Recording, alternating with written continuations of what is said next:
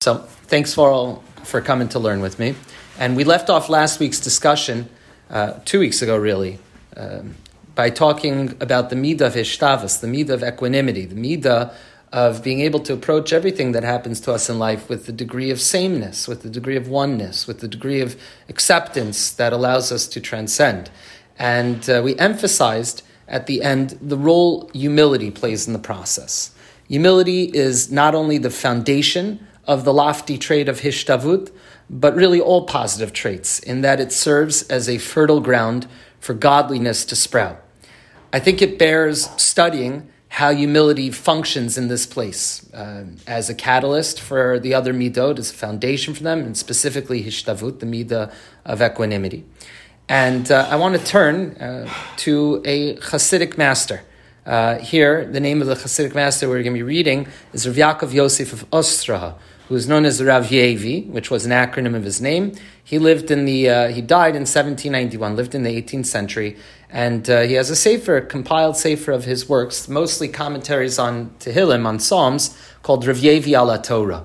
And in his commentary on Psalm 73, we find something that is very germane to our discussion, connecting the trait of hishtavus with the trait of anava, the trait of humility. The sensitivity and understanding of the inner workings of the religious mindset here are staggering, really. They're astounding. And Rav Yaakov Yosef explicitly ties together humility and hishtavus in his discourse.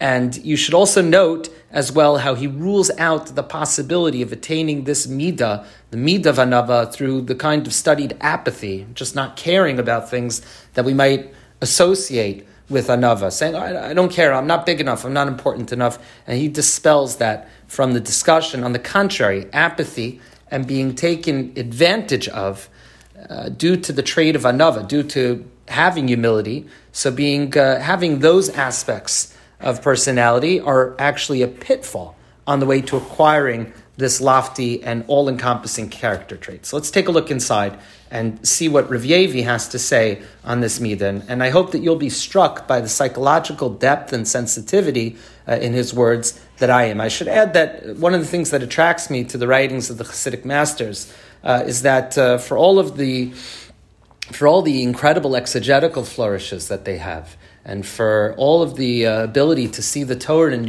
a new light, the understanding, the profound understanding of human psychology is something that is, I think, constantly amazes, constantly kind of shocks you anew. How did they know this? How did they understand so deeply? So here's what Rav Yevi writes. Amnam Amarod Asaf. So this is coming on one of the Tehillim that starts off with Mizmor LaAsaf.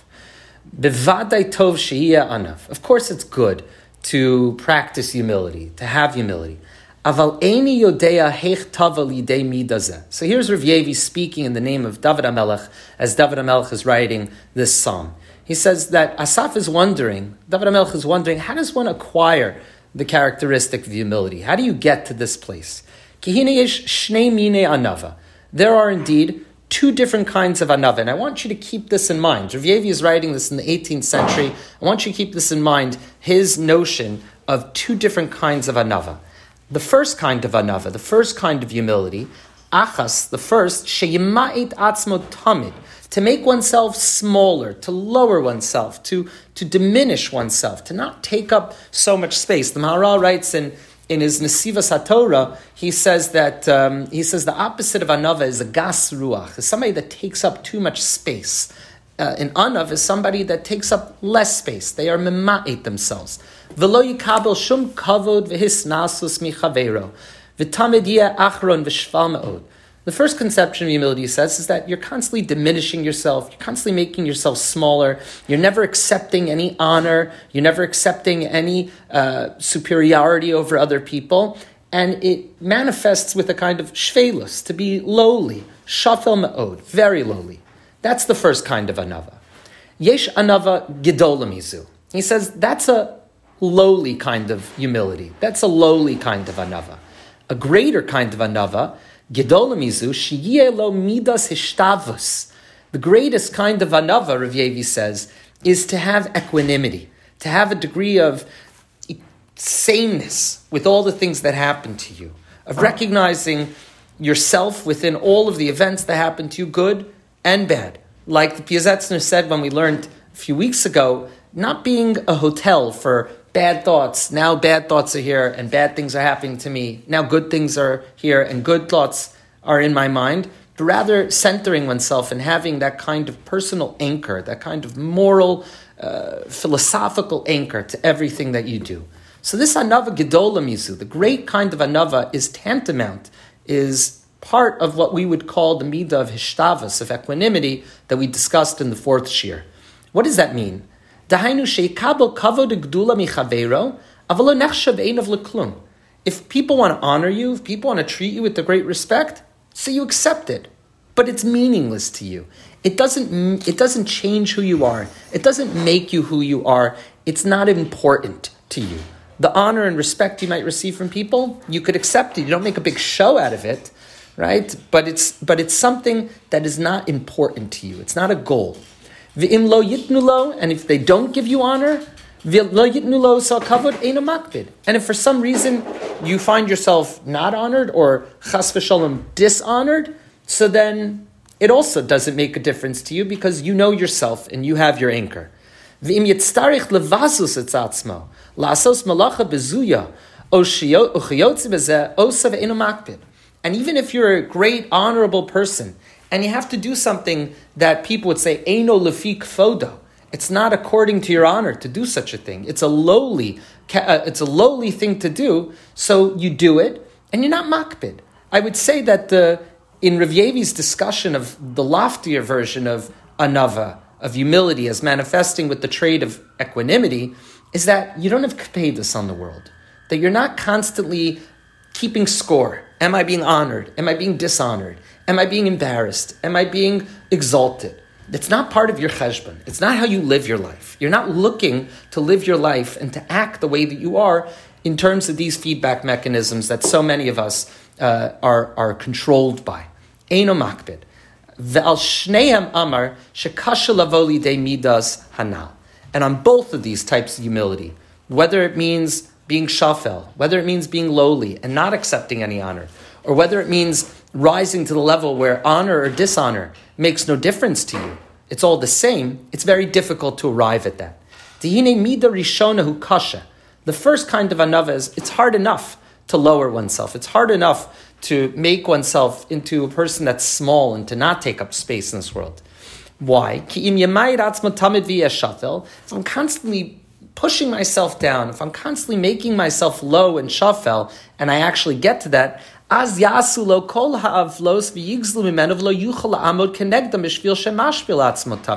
so then you're going to be dishonored.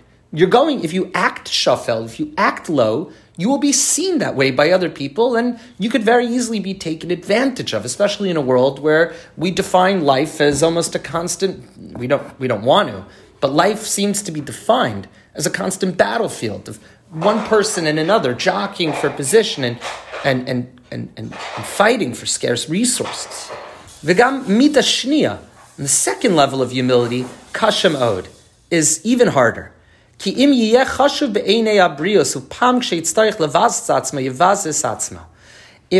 I accept the kavod, if I accept the honor that other people give me, if I roll with that and I say, okay, they're honoring me, and inevitably, as happens so often in life, I have to do something that's lowly. I have to do something that is eino lefi kvodi, so then it actually will make me feel lowly. It actually will make me feel like a piece of dirt.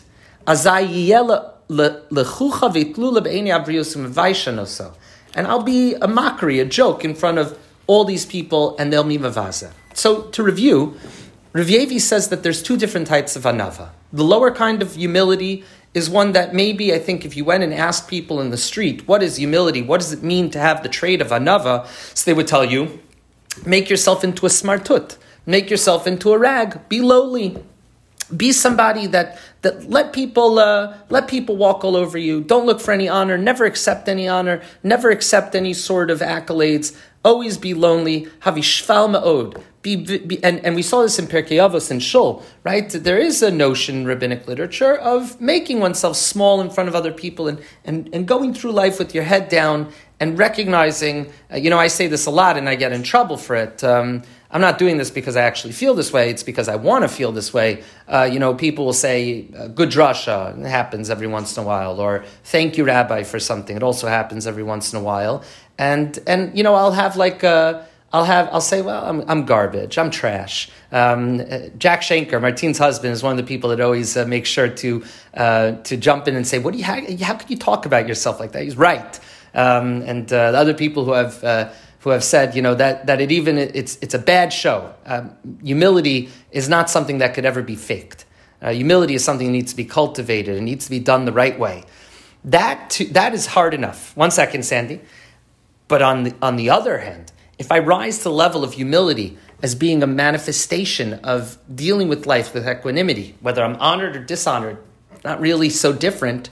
So then I also might find myself in a place where if I really am dishonored, it could hurt me very badly. And Sandy, before you get in here, one of the things that I've, in public Jewish life, one of the things that I've carried with me at all times, in my mind, is an emunah, is a faith in a statement that Rabbi Nachman said.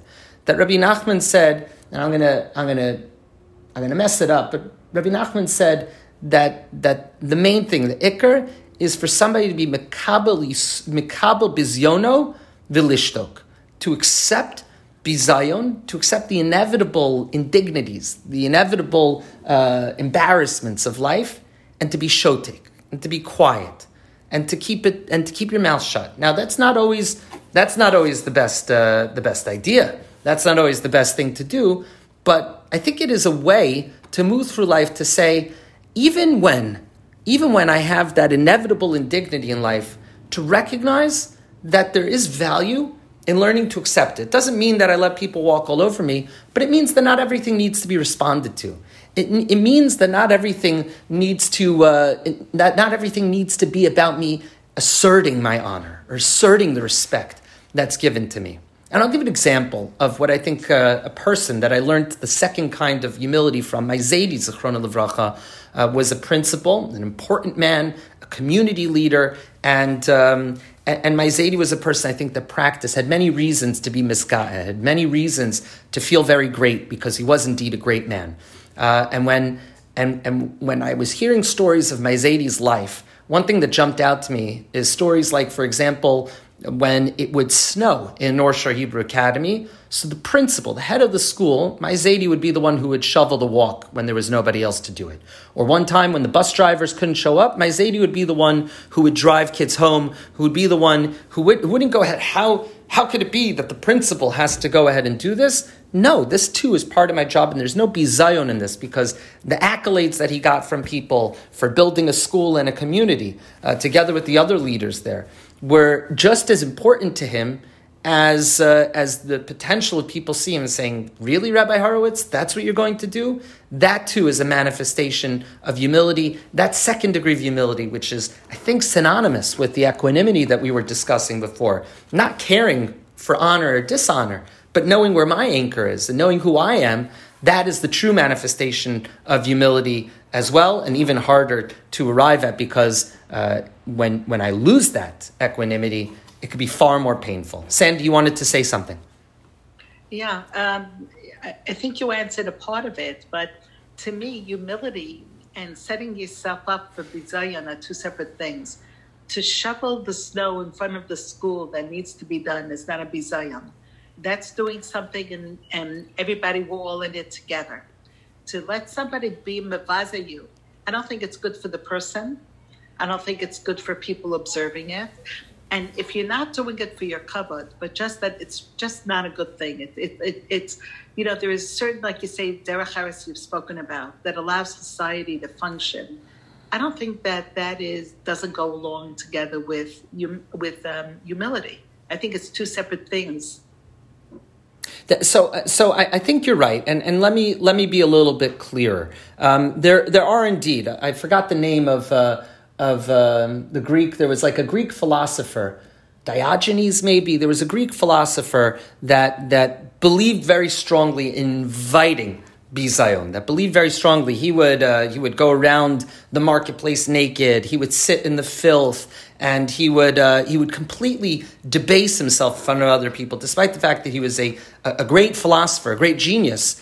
And this was sort of part of how I think, I'm not exactly sure what the goal was. I think more to show that it's all meaningless at the end of the day, honor and dishonor, and to invite it. Or, you may hear stories, I don't know if they're apocryphal or not, of Navardik, the school of Musar where they would send people. I don't know if this is true or not, where, they would send a bacher to go to the supermarket and to ask for hardware, or some version of that story where you would invite embarrassment, where you would invite this degree of bizayon and use that to refine your character. Now, I'm not talking about inviting embarrassment, and I also want to make a distinction between bizayon, between embarrassment and doing things that are lowly or what we might call beneath you. And you're right, Sandy. Nowadays, when we see people doing that, right? If somebody sees me picking up garbage on the floor, they might say, something I do, the school needs to be clean. So somebody will say, somebody might say, oh, look at Rabbi Rosenfeld, he's putting on a show, right? We're much wiser to these kind of things a little bit. But I do think that nobody should ever invite embarrassment upon themselves. And first of all, and second of all, we have a responsibility, the rest of us, to stand up for Kavod Torah, to stand up for the kavod of elders, to stand up for the honor of great individuals, and to not let these kind of things happen. So I think that there is a fine nuance to be expressed here, and I think that you did a good job of saying it.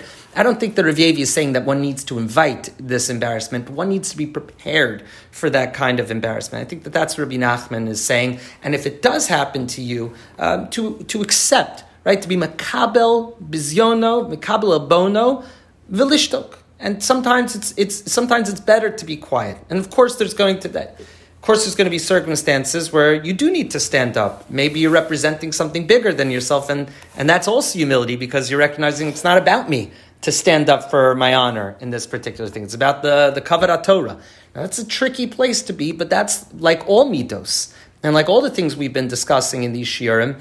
When it comes to personality traits, and when it comes to the real world where they're expressed, and the laboratory where we deal with all these things. So of course I think there's going to be infinite complexities to these kind of things, but at least I think we can appreciate the two different levels of humility that Rav Yevi is saying, and also the very strong rabbinic tradition, I think, of understanding. In the rabbinic tradition, embarrassment was tantamount to murder. And it's on the other person, right? Better noach lo ladam la'apil atzma lekiv shano shel eish milahalbim pnei chaver berabim. The Gemara says, I forgot exactly where. It's better for somebody to toss themselves into a burning furnace than to embarrass somebody else in public. And even there's statements in the Rishonim that make it tantamount to murder to do this. So there's also an onus upon other people to not engage in embarrassing other people in the first place. But this statement, I think, is important for linking our notion of equanimity and seeing that level of equanimity as the higher level of anava that we're talking about. I don't think that anybody would prescribe as ab initio to say that to be shafel ma'od means that you're going to act like Diogenes. Was it Diogenes? You guys are going to have to bear with me because I'm on this. Diogenes, Greek philosopher. I think it's Diogenes. Greek philosopher. Let's see if he's the one that I was talking about. Diogenes. He made a virtue of poverty. He begged for a living and often slept in a large ceramic jar. He became notorious for his philosophical stunts, carrying a lantern during the day, claiming to be looking for a man, criticized Plato. He did other things that weren't so nice and not appropriate for a shir. But that's I think that's a Greek way of looking at it. So that is our opening salvo in understanding the midah, the trait of humility. Now, regarding God Himself, we're told in the Talmud that even amidst the most awesome displays of God's omnipotence, modesty, and humility are there as well. This teaching is a special one, and it earns the Talmudic status of something that's not just taught in the Torah, but in Nevi'im and Ketuvim as well. There's certain rabbinic statements that it says that something is mishulash, that something is mentioned in triplicate in rabbinic sources, Torah, Nevi'im, and Ksuvim, and it's a way to underscore the importance of a particular idea. Listen to this Gemara. Amar Rav Yochanan. Rav Yochanan said, Kol makom she'ata motzi gvuraso shel HaKadosh Baruch Hu. Any place where you find the might of God Almighty, ata motzi an v'sanuso. You also can find God's humility, kiviyachol, God's modesty as well. Davar zeh kasav b'Torah. It's written in the Torah, Shanui b'Nevi'im, it's repeated in the prophets, Umishulash, and it's tripled in the Ksuvim, in the later writings. What's the examples? Kasav b'Torah, it's written in the Torah, Ki Hashem Elokeichem hu Elokei Elokim v'Adonei Adonim. God is the God of all gods and the King of all kings. V'ksiv basrei, and right afterwards it's written, Ose mishpat yatom ve'almana. And yet, God, the greatest king, the most powerful king that ever was, using the metaphor of an earthly king, is somebody that deals righteously and takes up the cudgels of the yatom and the almanah, of the orphan and the widow, who are considered the lowliest in society. God concerns himself with them more than anyone else. Shanoi b'Nevi'im. It's repeated in the Nevi'im, in Isaiah. Ko amar ram v'nisa shochinad v'kadosh. This is what God, high and almighty and holy, this is what God says, and God is described in these lofty terms, powerful terms. V'ksiv basrei, and it's written afterwards, Ve'estika u'shval ruach eshkon. That God, Daki u'shval ruach eshkon, that God dwells amongst the lowly of spirit and the depressed of spirit. That's where God is to be found. And it's mishulash, and it's tripled in the Ksuvim.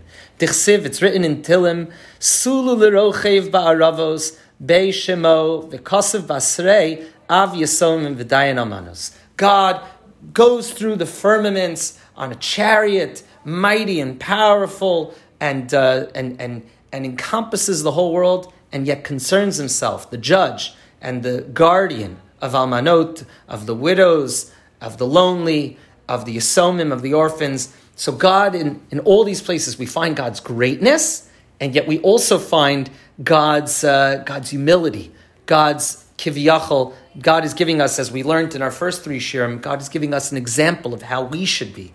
That no matter how great we are, no matter how important we are, no matter how much power we may have augured for ourselves over a hard-charging lifestyle of becoming high and mighty and powerful and wealthy, our job is to copy God and to make sure that in every place that our gedula is manifested, that our greatness is manifested, our humility, our modesty is manifested as well. And this is the proverbial, CEO of the company who knows the name of every maintenance worker. I remember when I was going into education and going into the rabbinate. So one of the things that they told us in the practical rabbinics classes, they said the most important people in the building, of course you're going to know the names of the big donors, of course you're going to know the names of the people that sit on the board, of the high and powerful and mighty. Make sure you know the names of every single security guard, of every single person who cleans the bathrooms, of every single person who puts back and cleans up after the kiddush. It's not beneath you to do anything like that. And I think that that's really important advice. I got this advice from Rabbi Robinson when I first came in. You could be all wide-eyed coming into a community with such incredible, amazing people. If you treat people differently based on their power, or if you use your own quote-unquote power based on the position you are to privilege certain people above others, you're doing a bad job at it. A rabbi or a community leader or anybody in a position of power needs to find the same meaning and give the same time to the people who might be lonely, to the people who might be lowly, as to the people who have everything. That is a manifestation of humility. That is a manifestation of modesty. And hopefully, if you do it enough, you cultivate it in a very real way and you're truly acting godly. So God is not just revealed to us in the awesome display of the theophany at Har Sinai with Kolos Ubrakim, V'ahar Kulo Ashan, the mountain on fire, but God is revealed to us in the small, still voice as well. As the presence of God is made known to him on the run from Achav and Izebel, Elijah the prophet in 1 Kings chapter 19 says, after the earthquake of fire, but the Lord was not in the fire, and after the fire there was a small, still voice, a cold mamad akawi. Of course, when God is first revealed to Moses, It wasn't in some awesome display, but a small thorn bush on fire. The primary mode, I would say, of direct revelation of God to an individual thus seems to be in a way that barely registers in the cacophony of this world, with much larger conflagrations beyond, in the small, still voice. Kol makom sha'ata motzi gdulaso. Anywhere that you find God's greatness, shama tamotzi anvesanuso. There you find God's modesty and humility as well. Now, I think it's something of an open question as to which character trait, especially in now 5 shiurim talking about midos, and we barely scratched the surface on midos. It's an open question as to which character trait is the most important. Everybody wants to know, what's the most important thing? Piety or humility? I think that the debate surrounding it tells us that both traits, piety and humility, need something of the other in order to be functional and successful. Piety, doing the mitzvot and being a person who's scrupulous with all the commandments and all the requirements of an observant Jewish lifestyle. So piety is great. We're fulfilling the commands of God. We're living out our actions as prescribed by God himself in the Torah and infusing every aspect of our life with God in full view. However, piety, I would suggest, can also sometimes confuse. And a person can assume that their pious actions are the end-all and be-all in the service of God. They could even come to a place where they denigrate the less pious. They can become what's called in halachic literature, they could acquire for themselves a bit of yuara, a bit of pretentiousness, a bit of supremacy, a bit of superiority. And that could fail to account. People who are exceptionally pious can fail to account for the human aspect, the very unpious people and unpious world that surround them, and with whom they may have even been themselves. Some humility is always called for, and without it, piety loses its humanity. The same goes on the flip side as well. One can arrive at a place in their soul where there's too much humility. That manifests as a lack of drive, perhaps, an apathy towards growth and change. Who am I? What's my life worth? It may be appropriate to say that and to get into that kind of a personal hole, maybe when you're in the throes of tshuva on Yom Kippur. But it is a painful and I think negative way to live, to be shfal ruach all the time. Piety says you have work to do. Get busy doing the commands first and foremost. Learn Torah, improve yourself, make yourself great. And then we'll talk about your efficacy as a human being in this world in the span of your lifetime. And that can be done through humility, through modesty, through anava alone. The greatest post-Talmudic ethical text and one of the greatest Jewish works of all time that we've spoken about in previous years on the Tuesday night shiur is the sefer known as the Mesilat Yesharim. It was written by the mystic visionary Rabbi Moshe Chaim Luzzatto, also known as the Ramchal. He lived a little bit earlier than Rav Yevi, died in 1746. And it outlines in Eretz Yisrael, it outlines the stages in personal religious development that culminate in pure Ruach HaKodesh. And the book is patterned over 12 character traits in the chain that's taught to us by Rabbi Pinchas ben Yair. It appears in the Gemara, in Avodah Zarah, on Daf 20, on Daf Chaf Amid Beis, and it's also printed at the end of Tractate Sota on Daf Memtes Amid Beis. Now, although the Ramchal focuses on only 9 of these traits and leaves out the final 3 are Torah, Ruach HaKodesh, divine inspiration, prophecy, and resurrection of the dead, Tchiat HaMesim, because the work is directed at the individual on the path towards morality, and therefore in the book are only mentioned the traits that are dependent upon the individual. And that notion, the reason the Ramchal only focuses on 9 character traits rather than the 12 mentioned in the Bryce and leaves out those last 3, the fact that, it's directed at the individual working towards ethics and morality and perfecting themselves, and therefore the only ones that are mentioned in Mesilas Yesharim are the ones that focus on the individual. That particular insight comes from Rav Uri Sherki and is amazing, a rabbi in Machon Meir in Eretz Yisrael, an amazing teacher, and wrote a wonderful book, a collection of his shiurim and notes on Mesilat Yesharim.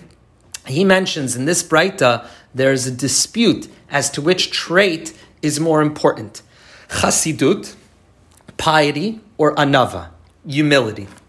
let's take a look at the Brisa. Let's see what that famous Brita is. Just before I do, just to check for everybody with me, right? So far, so good? Fantastic. Okay. So yes, Sandy. Just a quick question. Sure. Are there any midos that are spoken about that emphasize kind of a balance? Like, like we say, like a person should say on one hand, I'm a worm, and on the other hand, the world was created for me. Right.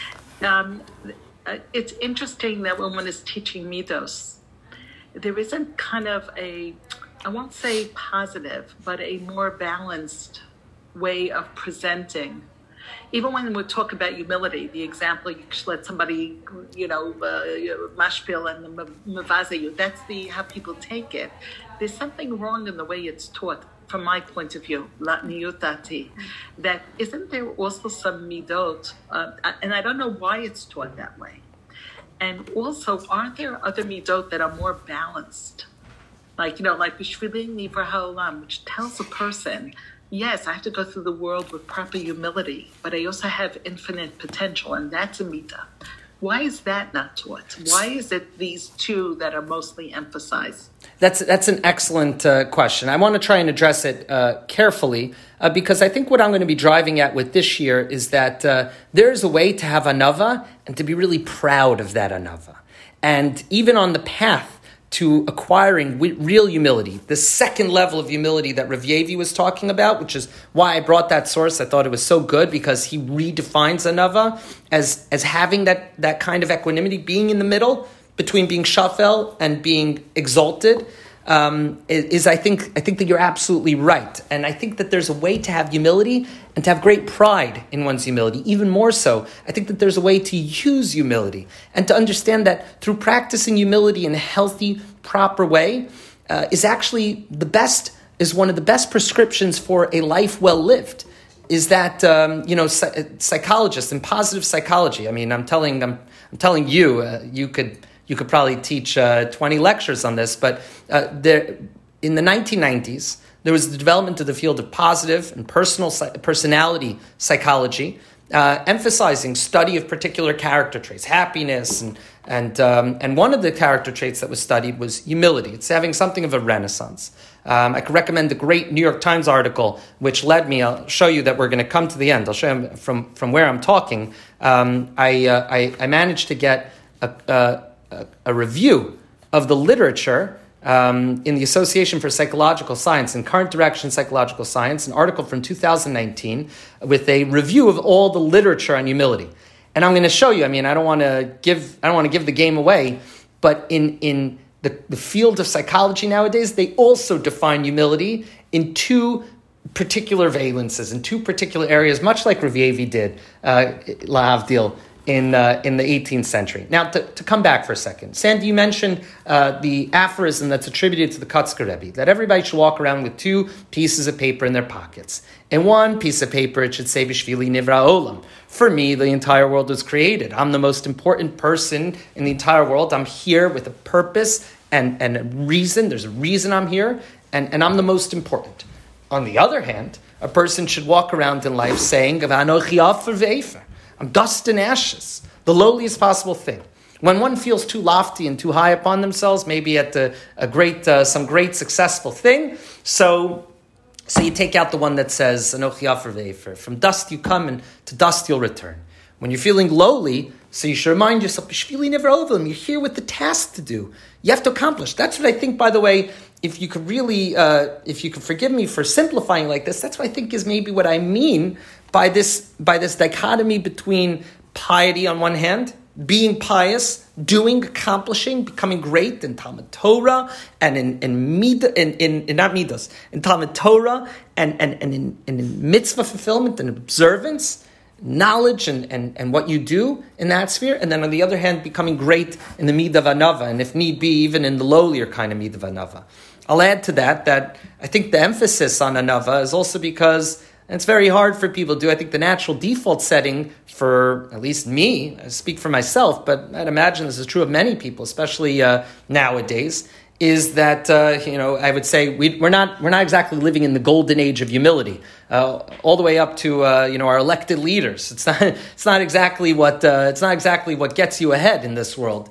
But I think that people's natural proclivity is to feel great. Their natural proclivity is to have a kind of arrogance, and that I think manifests far more deleteriously than having too much anava. And of course, you want to strike the balance. And when we talk about equanimity, when we talk about finding a midas v'shtavas, it doesn't mean always being zen about this. It means being torn, being tossed between those two poles. I like to say always that sometimes the middle is the most extreme position, right? To not be drawn towards the extremes. Sometimes the extremes are an easy place to be. So they're clear, they're black and white, they're easily defined. Sometimes it's the battle, it's staying in between, like a Shimshon almost, with the two poles. Right? Maybe that's a bad example. You don't want to bring the whole edifice crashing down. But sometimes being in that middle position, torn between those poles, is a far more difficult place. That's what I'm advocating for. I'm advocating for that constant and frankly exhausting place to be, where I'm dealing with those two poles, that polarity. So let's take a look at the Brisa. It's an excellent question, Sandy, and I wish we're about to run out of time. I wish I could speak about this for hours, and I know that you and I can. So here's the Brisa. Amr of Pinchas ben Yair. So here's the chain of character traits. Here's the chain of midos. Torah mivyali de zihirus. Study of Torah brings a person to carefulness, to care and performance of mitzvot. Zihira mivyali de zerizus. And when you're careful about your mitzvot, then you're diligent and you have alacrity in their performance. Zrizim iviali de nikius, and that kind of alacrity leads to cleanliness, not just in your soul, but in your life. Nikius miviali de perishus, and cleanliness brings you to abstention, to separateness. Perishus, abstention, brings you to tahara, to purity. Purity brings you to chasidut, to piety. That's how you finally become a pious individual. Chasidut miviali de anava, and chasidut and piety can bring a person to another. That's how it ideally is done.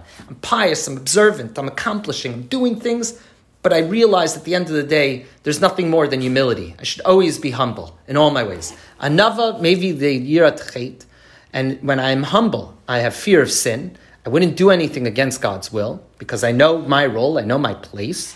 And yirat chet meviali de kedusha. And fear of sin brings a person to holiness, that which we're looking for. Kedusha mivyali de Ruach HaKodesh, and Kedusha brings a person to divine inspiration. We could all, if we followed this chain and we were diligent with this, we could finally find ourselves in a place where we have divine inspiration, where we attain a smidgen of prophecy in our lives. What an amazing way to be. The Ramchal achieved this himself.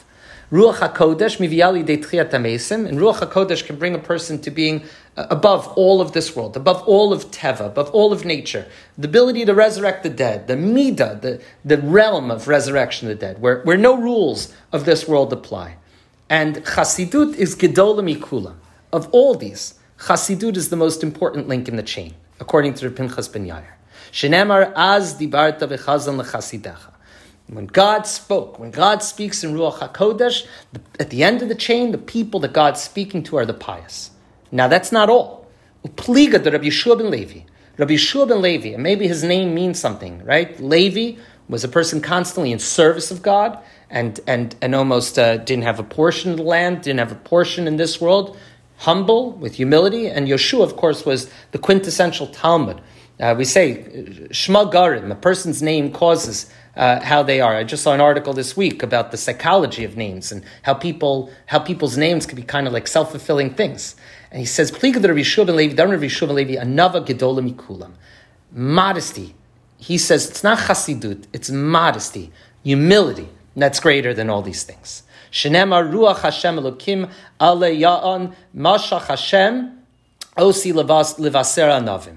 So we're going to come back, right? It says that the Lord has anointed me to bring good tidings to the humble, right? The humble prophet, Isaiah. So that's Rabbi Yeshua ben Levi. So he says, this teaches us that anava is gedol mikulam. So we see this tension between piety and humility, and I would say that our role is to probably occupy this space over here, in between Rabbi Pinchas ben Yair, placing chasidut, placing piety at the top of the chain, the accomplishments of piety and of observance, and Rabbi Yeshua ben Levi, who places anava as the most important link in the chain. So that is how I would like us to see this trait. having these two pieces of paper, but also understanding the utter importance of the role of piety in allowing us to achieve what we want to achieve. I'll show you that in this study, I was struck by psychology also sees humility in two different valences. We'll just read a little quote over here. What is humility?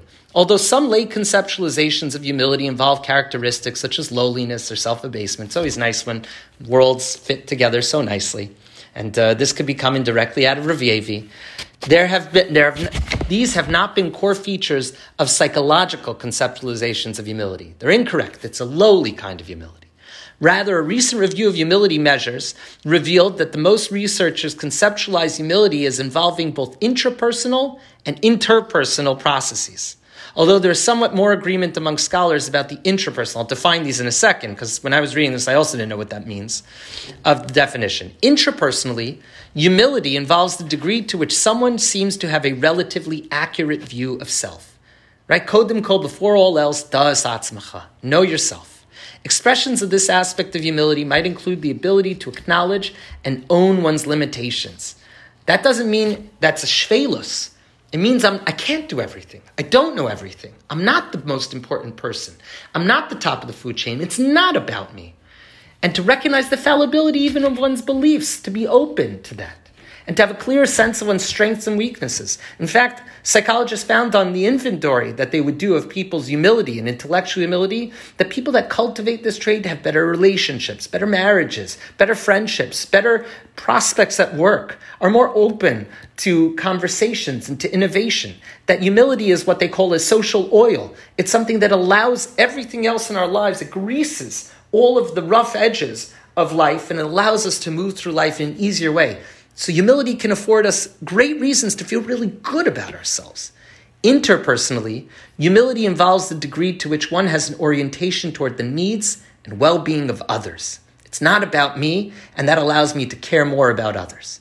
People might judge this aspect of humility through interpersonal behaviors that indicate the restraint of the ego, modest self-presentation, and respectful interpersonal reaction. It doesn't mean, like Josh Rosenfeld says, that I'm garbage, anochi afer ve'efer, so that people maybe expect less of me, or that I maybe inure myself from the inevitable criticisms or the inevitable debasements. Maybe that's what it's about, but it means focusing more on others than on myself. That is true humility. The kavod of others is not important because it's not about me. The debasement of others is not as important because it's not about me. It's about God. It's about helping other people. It's about cultivating. It's about getting to Ruach HaKodesh. It's about getting to a place where the world is truly better because I am in it. And I think an individual, maybe we'll end with these last two sources. I beg your indulgence. Oscar Wilde was imprisoned on indecency, gross indecency charges, and he wrote a letter. And you might say, well, Rabbi, come on, but it's very powerful. Oscar Wilde had an incredible way with words. And this is what he writes in his letter. The letter is called De Profundis. De Profundis is Latin for Mima Amakim. It's from Tehillim Kuf Lamed, Mima Amakim, from the depths. And this is what Oscar Wilde, who was at the absolute top of the of his world's literary scene, was an acclaimed author and writer, and he writes, humility is the last force in us. Listen to these words. He writes, I have lain in prison for nearly 2 years. Out of my nature has come wild despair, an abandonment to grief that was piteous even to look at, terrible and impotent rage, bitterness and scorn, anguish that wept aloud, misery that could find no voice, sorrow that was dumb. Now I find hidden somewhere away, after everything has been stripped away, I find hidden somewhere away in my nature something that tells me that nothing in the whole world is meaningless and suffering least of all. The Kabo is abono is bizyono v'lishtok, to accept the degradations of life, the ones directed at you, and to understand that it has its place too, that something hidden away in my nature, like a treasure in a field, is humility. It is the last thing left in me and the best, the ultimate discovery at which I've arrived and the starting point for fresh development.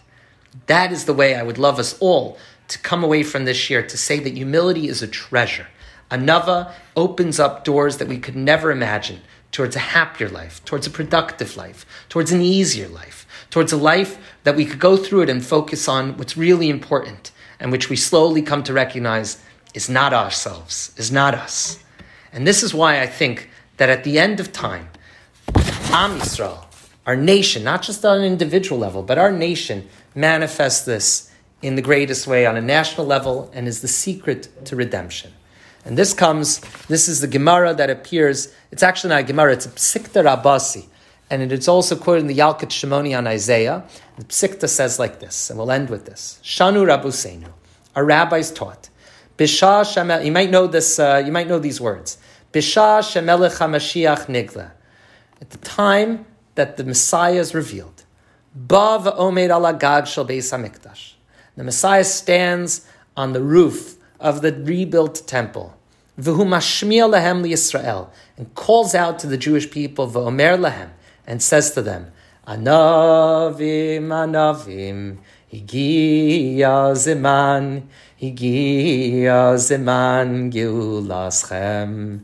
He says, Anavim, righteous, humble, modest people. Higia Zman Geulatchem. Get up, shake off the dust of the Anochi Afer ve'efer, and recognize as a nation, Bishvili Nivra Olam, the time of your redemption has come. And like truly modest, humble people, you might not believe it. Ra'u ba'oro shezarach aleichem, see the light that's shining upon you. And I want to give us all the bracha, that we should all hear that call as we practice and cultivate our own humility in a healthy, positive way. If we cultivate our humility, that this will be the call that we all hear together as we perfect not only our midot, but the midot of our societies. And may that time come very soon. And may we all hear the call of the Messiah from the rooftops of Yerushalayim, from the top of the Beis HaMikdash, Anavim, Higia Zman Geulatchem. I want to thank you all so much for learning with me.